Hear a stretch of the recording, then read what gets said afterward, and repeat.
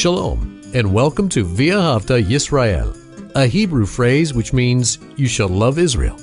We hope you'll stay with us for the next 30 minutes as our teacher, Dr. Baruch, shares his expository teaching from the Bible. Dr. Baruch is the senior lecturer at the Zera Avraham Institute based in Israel. Although all courses are taught in Hebrew at the Institute, Dr. Baruch is pleased to share this weekly address in English. To find out more about our work in Israel, please visit us on the web at loveisrael.org. That's one word, loveisrael.org. Now, here's Baruch with today's lesson. There is an enemy that hates the things of God. He does not want the purposes of God, the plans of God. He is not interested in the good things that God desires to be in your life and in my life. This enemy loves suffering and pain. He knows that he has been defeated, and he wants you to share that defeat with him for eternity. And that is so different than Messiah Yeshua, whose resurrection speaks of victory. And he wants to share that resurrection. And remember, that term resurrection relates to the kingdom. He wants to share resurrection power with us today, that we can do the kingdom work, be about the king's business in this world, so that we will be those who have a wonderful eternal testimony for the kingdom of God. What we're going to see in our study this evening is how there is an enemy that personifies, that is a typology of a future enemy. We're going to see that this evening in the biblical text that we're going to be looking at from the book of Esther and chapter 3, we're going to see that there is one called Tzorer HaYudim, which means the enemy of the Jewish people. And this term, Tzorer, is the same phrase that is used to describe the Antichrist, Tzorer HaMashiach. And that term derives from what the book of Esther calls Haman, this wicked one, the enemy of the Jews. And they have something in common, Haman and the Antichrist, that in the end, they both will have plans to exterminate, destroy, to kill, to cause, to perish all the Jewish people. But just like Haman, and we'll learn this in the weeks to come, in the same way that he failed shamefully, and he received the outcome of that shame. In that same way, so too will the Antichrist and all who belong to him. Well, take out your Bible and look with me to the book of Esther and chapter 3. We saw that last week, Mordecai, he defied the king's edict. This change in law where Haman, who we saw was promoted above all the other officials in the kingdom, we saw that the king, Ahasuerus, commanded that all those who served him would bow down, bending the knee, bowing down before Haman and acknowledging him. And we mentioned that this term has to do with a type of worship. And Mordecai, being a Jew, cannot worship flesh and blood. And therefore he would not move and respond to Haman. And when Haman learned, because it was told to him that it was because of Mordecai being a Jew that he did not bow down to Haman, that Haman wanted to destroy not just Mordecai, but all the Jewish people.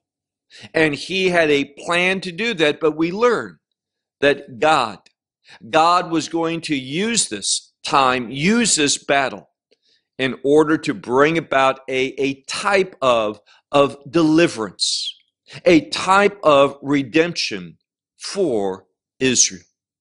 And this victory that we will see in the weeks to come gives us a perspective for understanding the faithfulness of God that will be displayed to a remnant of Israel in the last days. So look with me to chapter 3, where we left off last week. We saw that Haman was speaking to the king, and he said that it was not worthwhile to tolerate, to allow the Jewish people to live. He had this plan, and he wanted the king's permission to bring it about. Look with me, if you would, to verse 9. After informing him of this people who were scattered out throughout the empire, who were separate, that is different from all the others, whose laws and religion was some way different than all the others, unique. He says here that he wants to destroy them. Look at verse 9. And if concerning the king it is good, he says, let it be written for their destruction. And if this is the outcome, if the king agrees to that, Haman continues and says, 10,000 talents of silver. Now, this is a measurement, and let me just simply say that according to all the commentators, this is an astronomical number. It speaks about a great, great sum of wealth that Haman possessed, and he was willing to give it all for the purpose of destroying the Jewish people. Now, this teaches us a principle, and that is that more frequently than not, those who belong to the enemy are more loyal, more willing to make sacrifices than you and me in regard to the instructions, the commandments of God, according to what he has called us to do. We don't live sacrificially. And every time that we do not live in a sacrificial manner, it is because of our own selfishness, our own self-interest. And when we behave in that way, it gives the enemy a stronghold in our life. Haman, he was wicked, but he knew how to live sacrificially for his master, which is the enemy, Satan. So he says, if you believe it's good, this plan that he shared, not to tolerate the existence of the Jewish people. He says, if it's good, let it be written for their destruction. And he says, 10,000 talents of silver I will weigh out. Now that simply is a colloquium for pain, but it's literally the word to weigh out concerning the ones who do the work. And he says, I will bring it to be brought, this great sum of money, into the treasuries of the king. So he's willing to pay a sum that is almost unable to be calculated. And obviously, Ahasuerus, the king, he heard this number, this great sum of money, of wealth, 10,000 talents of silver. And therefore, he really wasn't thinking about what he would have to allow to be done. He simply was focusing upon this money. And this will be supported, that view, in a lesson to come. And therefore, because he wanted this large sum of money, notice what he did in the next verse, verse 10. And the king removed his reign. Now, I would emphasize this. He removed his reign. This is the signet ring, which is where the king demonstrates his authority. That ring, that stamp that ring produces, shows the king's authority. And therefore, it is most significant. It has great implication. Verse 10, that the king removed his ring from upon his hand, and he gave it to Haman, the son of Hammedatha, the Agagite. And here it is, Tzorer HaYehudim, the enemy of the Jews. Now, this verse is saying something. It is saying that Haman has purchased the king's authority. And with this ring, he can stamp whatever edict, whatever law that he wants. And it's as though the king is agreeing. This gives him great authority to carry out his will. Now, we're going to learn that Haman, he really wants to be the king. And getting this signet ring is just the first step in him gaining absolute authority over this empire. And that's exactly what Tzorer HaMashiach, which is the Hebrew expression for the Antichrist. This is exactly what the Antichrist is going to achieve, and that is authority, rule over all the world in order to carry out his purpose. Now, let me pause for a moment and say the Antichrist, he initially is going to do many good things, seemingly good things for Israel and the Jewish people. Why is that? Because he's interested in getting the Jewish people to worship him. This is what the abomination of desolation is all about. When the Antichrist goes into the Holy of Holies, where he exalts and magnifies himself, wanting that all people should worship him, and he proclaims himself as God.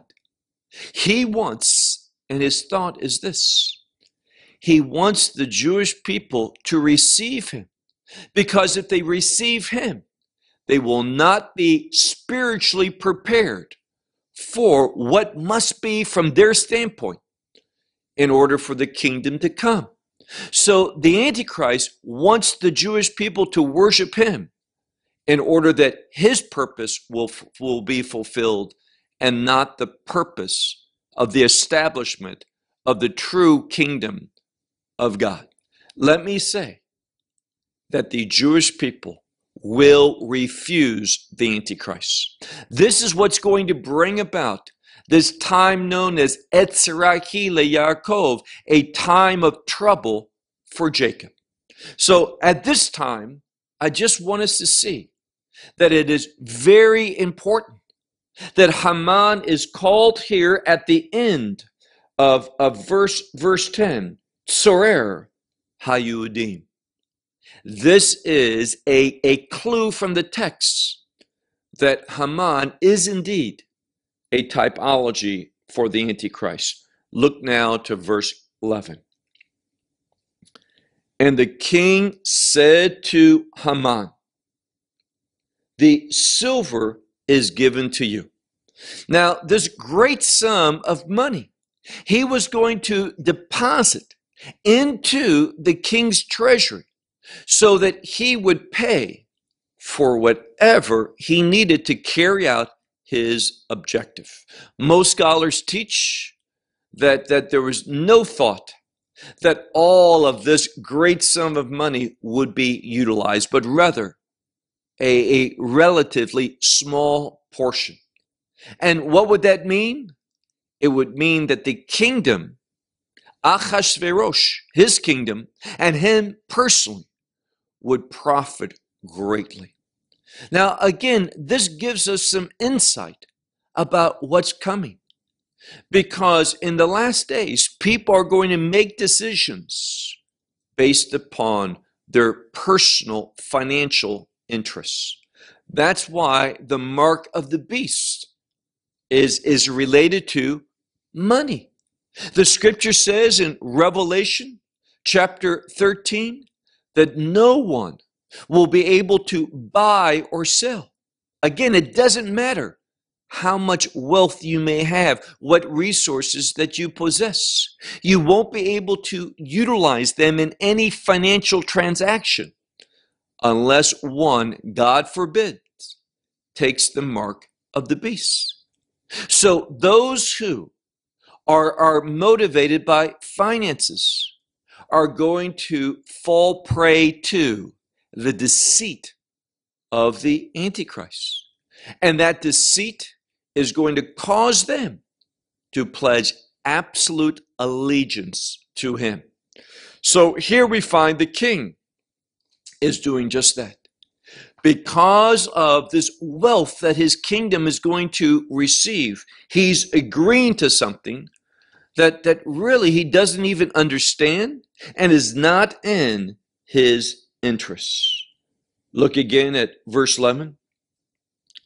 And the king said to Haman, the silver represents money, is given to you, and the people to do with it, meaning with them, with the people, according to your eyes. Now, probably in this case, we should see this having two implications.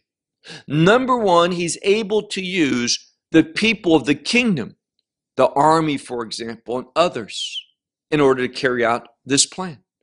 But secondly, it also maybe better be understood as you can do whatever you want with this group of people who you have said to me, it is not worthy that I should allow them to continue. So Haman is receiving authority in order to destroy the Jewish people. This is what he gets in verse 11, to do what is good according to your will in your eyes. Verse 12. And the scribes of the king, this represents the human resources, the people that Haman has access to. The scribes of the king, they were called. And notice again when they were called. In the first month, on the 13th day. Now, this is important because the number 13 represents something. 13 normally is composed according to Hebrew numerology, not gematria. That's something totally different. But according to Hebrew numerology, we should think of this number 13 as 12 plus 1. 1 is God, we've learned this, and 12, the 12 tribes representing the people of God. So we have unity between God and his people. That's what the number 13 speaks to. And notice it's done in the first month, which is the month of Passover, which is redemption. It teaches us what redemption does. It brings unity between God and his people through a covenantal relationship. So what the author of this Megillah, this scroll of Esther, is teaching us is that although Haman, his objective is to destroy the Jewish people, God is going to use it to bring unity between him and his people. This is why it says, look again at verse 12, and the scribes of the kings were called in the first month on the 13th day of that first month. And it was written according to all what Haman commanded to the satraps of the king. This is just officials, important officials of the king, and to the governors, those who ruled over a specific area of land, which were according to every providence and providence. And it also says, also the cabinet officials of each of the people, according to the providence of providence, and the people and their leaders. In each of the providence, it was written for all the people, meaning it's am ve'am, which means every particular people. It was written in all the languages of the various people. Done so, look at how this verse ends, in the name of the king Ahasuerus. It was written and it was signed or sealed with the reign of the king. Now, this means it is in force. It has been put into action, this plan to destroy the Jewish people. And Haman, he has paid the bill in order that this could be done. He was willing to make great sacrifices to accomplish his purpose of serving his master, which is the enemy, Hasatan, Satan. Verse 13. And these books, and we might translate it as letters or writings, they were sent in the hand of heralds, these individuals who were runners, to all the providences of the king. And what did they call for? Le'ashmid, la'arog, u'la'abed, to destroy, to kill, and to perish all the Jews, from those who are young until old, both child, and this refers to a young child, and women, and to do it on one day. Now, here again, one day. If you're a good student of prophecy, when you hear one day, something will come into your mind. And that is what it says in the book of Zechariah, that prophecy, where it speaks in that final chapter about a kingdom being established. And this is going to happen on, many Bibles will say, a unique day, a special day, but it literally says one day. And here's what we're called to glean from this. The enemy wants to bring about a change, a unique, a special change that is going to enter into reality one day. But in reality, we know something.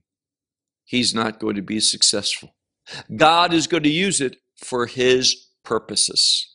Now, when we are submissive to God, and this is an important principle that especially we need to remember as we are approaching the last days, and that's this. As we are submissive and obedient to prophetic truth, as we do not succumb to the deceit that's going to be prevalent in the last days, but remain faithful to God according to the truth of God, the scripture of God, we won't be deceived.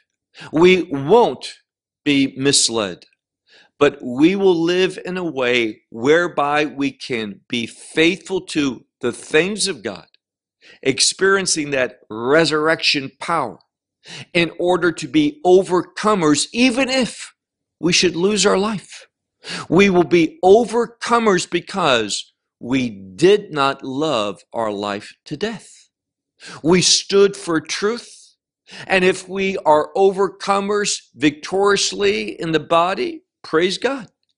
If we are put to death because we would not bend the knee and bow in disobedience to the truth of God, praise God for that. Whether we live or die, the Lord is the Lord. And our hope is not based upon anything that this body can receive. We're going to receive another body, a perfect kingdom body. So we need to remain faithful that God, He will, in the right way, at the right time, He will share with us the victory that He has secured for us. So look again, verse 13.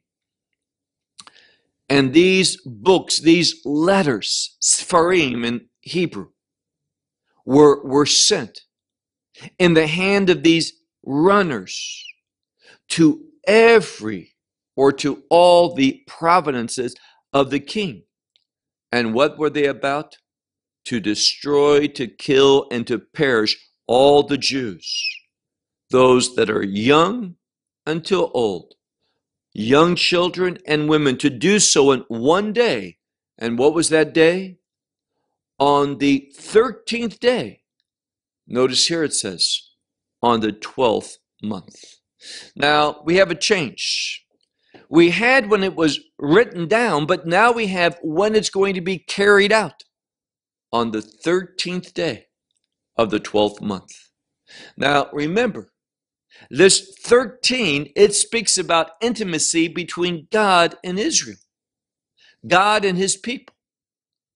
And then the 12th month is the month of Adar, which speaks about that which is splendid, that which is special, that which is good and glorious according to the things of God. And that's what redemption and the unity between God and His people produces marvelous outcome. So over and over we see in this passage that God is indeed, He is indeed allowing these things to happen in order that He will work and bring about a good outcome for Israel. And let me pause for a moment and share with you something that's going to become more significant as we move on in the weeks to come. And this is a concept, I'm going to say it many times throughout our study, that God is going to manifest Himself by bringing change, a very important biblical principle. God manifests Himself through bringing change. And the word I want you to learn, it's a Hebrew word, and this is a word, lahafoch, which means to change, to overturn. And it can be used for destruction, but also to overturn something and make a new and different reality. And God's going to do that. That which the enemy intended for our destruction, God is going to bring about a wonderful, glorious new reality, a change that only He can do. And when we are trusting Him, when we are walking according to the truth, when we are committed to the commandments of God, then and only then are we going to experience His edification in our life to make us and build us up so that we are indeed going to be that new creation in Messiah, and that we're going to demonstrate a change that speaks of a kingdom reality in our life. Now, on this day that Haman, that he intended to be a day of destruction and death and perishing for the Jewish people, God is going to turn it into something different. And notice it says, and here's another principle that we've already mentioned, and that is this. I shared with you that Haman, he deposited these 10,000 talents of silver into the royal treasury. This great sum of wealth, a measurement that is hard to get our mind around the value of that today. And what we're going to read at the end of this verse, it says here that those who take part in it, they are going to be able to not just destroy the Jewish people, but notice what it says. Ushe lalam lavos. What's that? To plunder for spoiling, to plunder them, which means this, that they are going to be able, those who participate, are going to be able to take, to spoil, to plunder whatever belongs to the Jewish people that they kill. Now, this is very reminiscent, unfortunately. It's very sad that people would be motivated to do that. But if we go back some 80 years, this is exactly what we see in a good portion of Europe, especially Eastern Europe. When given the opportunity to steal from their neighbors, many were all too willing to do that. To betray friendships, loyalty, in order to torture, commit atrocities, put people to death in the most barbaric manner. For what purpose? For wealth. For taking that which belongs to someone else. So the same motivation that the Nazi Empire used to bring people to support their objective of exterminating the Jewish people, it's not new. Haman used it as well. And it's going to, unfortunately, also revisit this world in the last days. So he says that those who carried out, they will be able to plunder them and to take spoil. Verse 14. And a copy of this document, it was given as a decree in every province and providence. It was revealed to all the peoples. The word peoples in the plural, meaning all the different peoples. Now, we see another parallel, and that is this. We know that the message of the gospel is for every people, nation, tongue, and tribe. When we look at the kingdom people, ultimately, there's going to be representatives from all the nation, all the tribes, all the languages throughout the world. And what we find here is that the Antichrist, he's going to do the same thing. His purpose, his plan also has to do with all the people. But instead of giving in that which is good, holy, righteous, just, that which is glorious, no, he's giving them a call that is going to bring about their eternal shame. It says here that this was revealed, this edict that was written down, it was revealed to all the people that they should be ready for this day. Now, if you were to ask a Hebrew speaker, if you want people in the plural to be ready, you would use the word muchanim. But this is not the word muchanim. It's the word atidim. Now, the word atid is simply the word for future. Here it's being used as a type of verb in the sense, in the future, be ready. For these future things, it's in the plural. And here's the message. That word is used there in order to give the reader a clue, insight, that this has future implications, not just future in the near future of this group of people. During the days of Haman and Achashverosh, Mordechai and Esther. No, this has great significance, great revelation for the future. And when I say future here, I'm speaking of the establishment of the kingdom of God.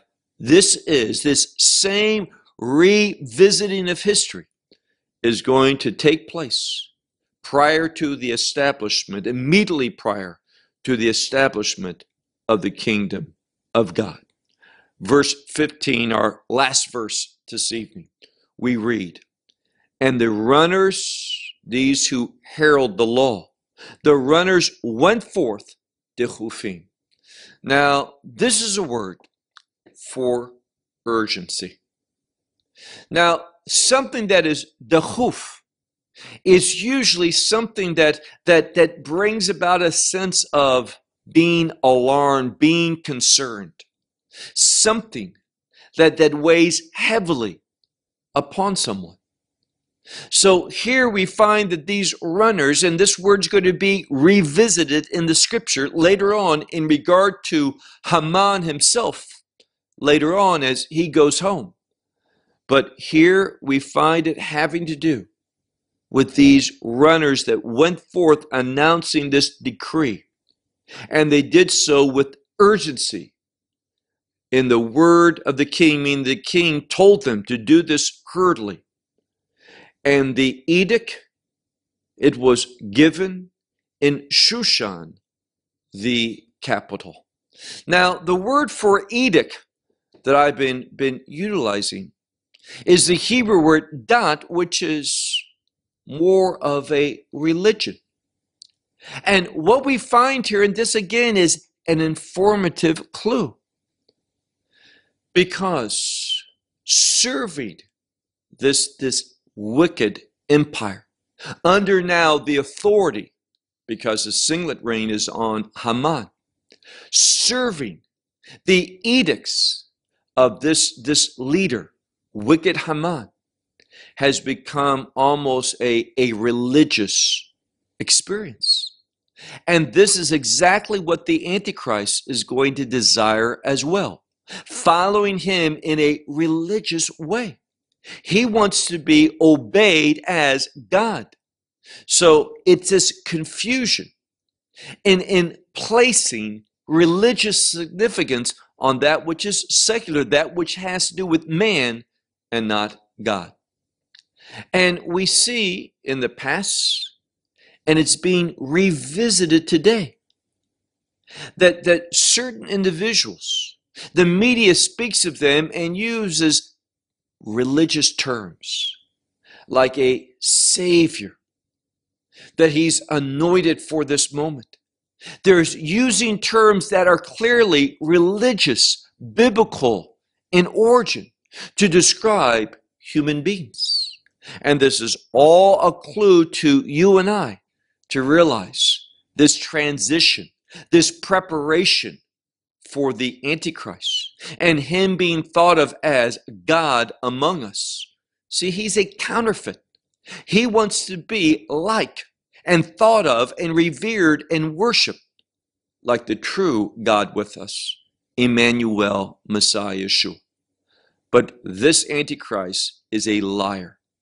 He is a deceit. He is a false prophet. And he is a man of lawlessness. And the New Testament tells us that he will be destroyed. He is a son of perdition, meaning a son of destruction. So this law, kind of a religious edict, was given in Shushan, the capital.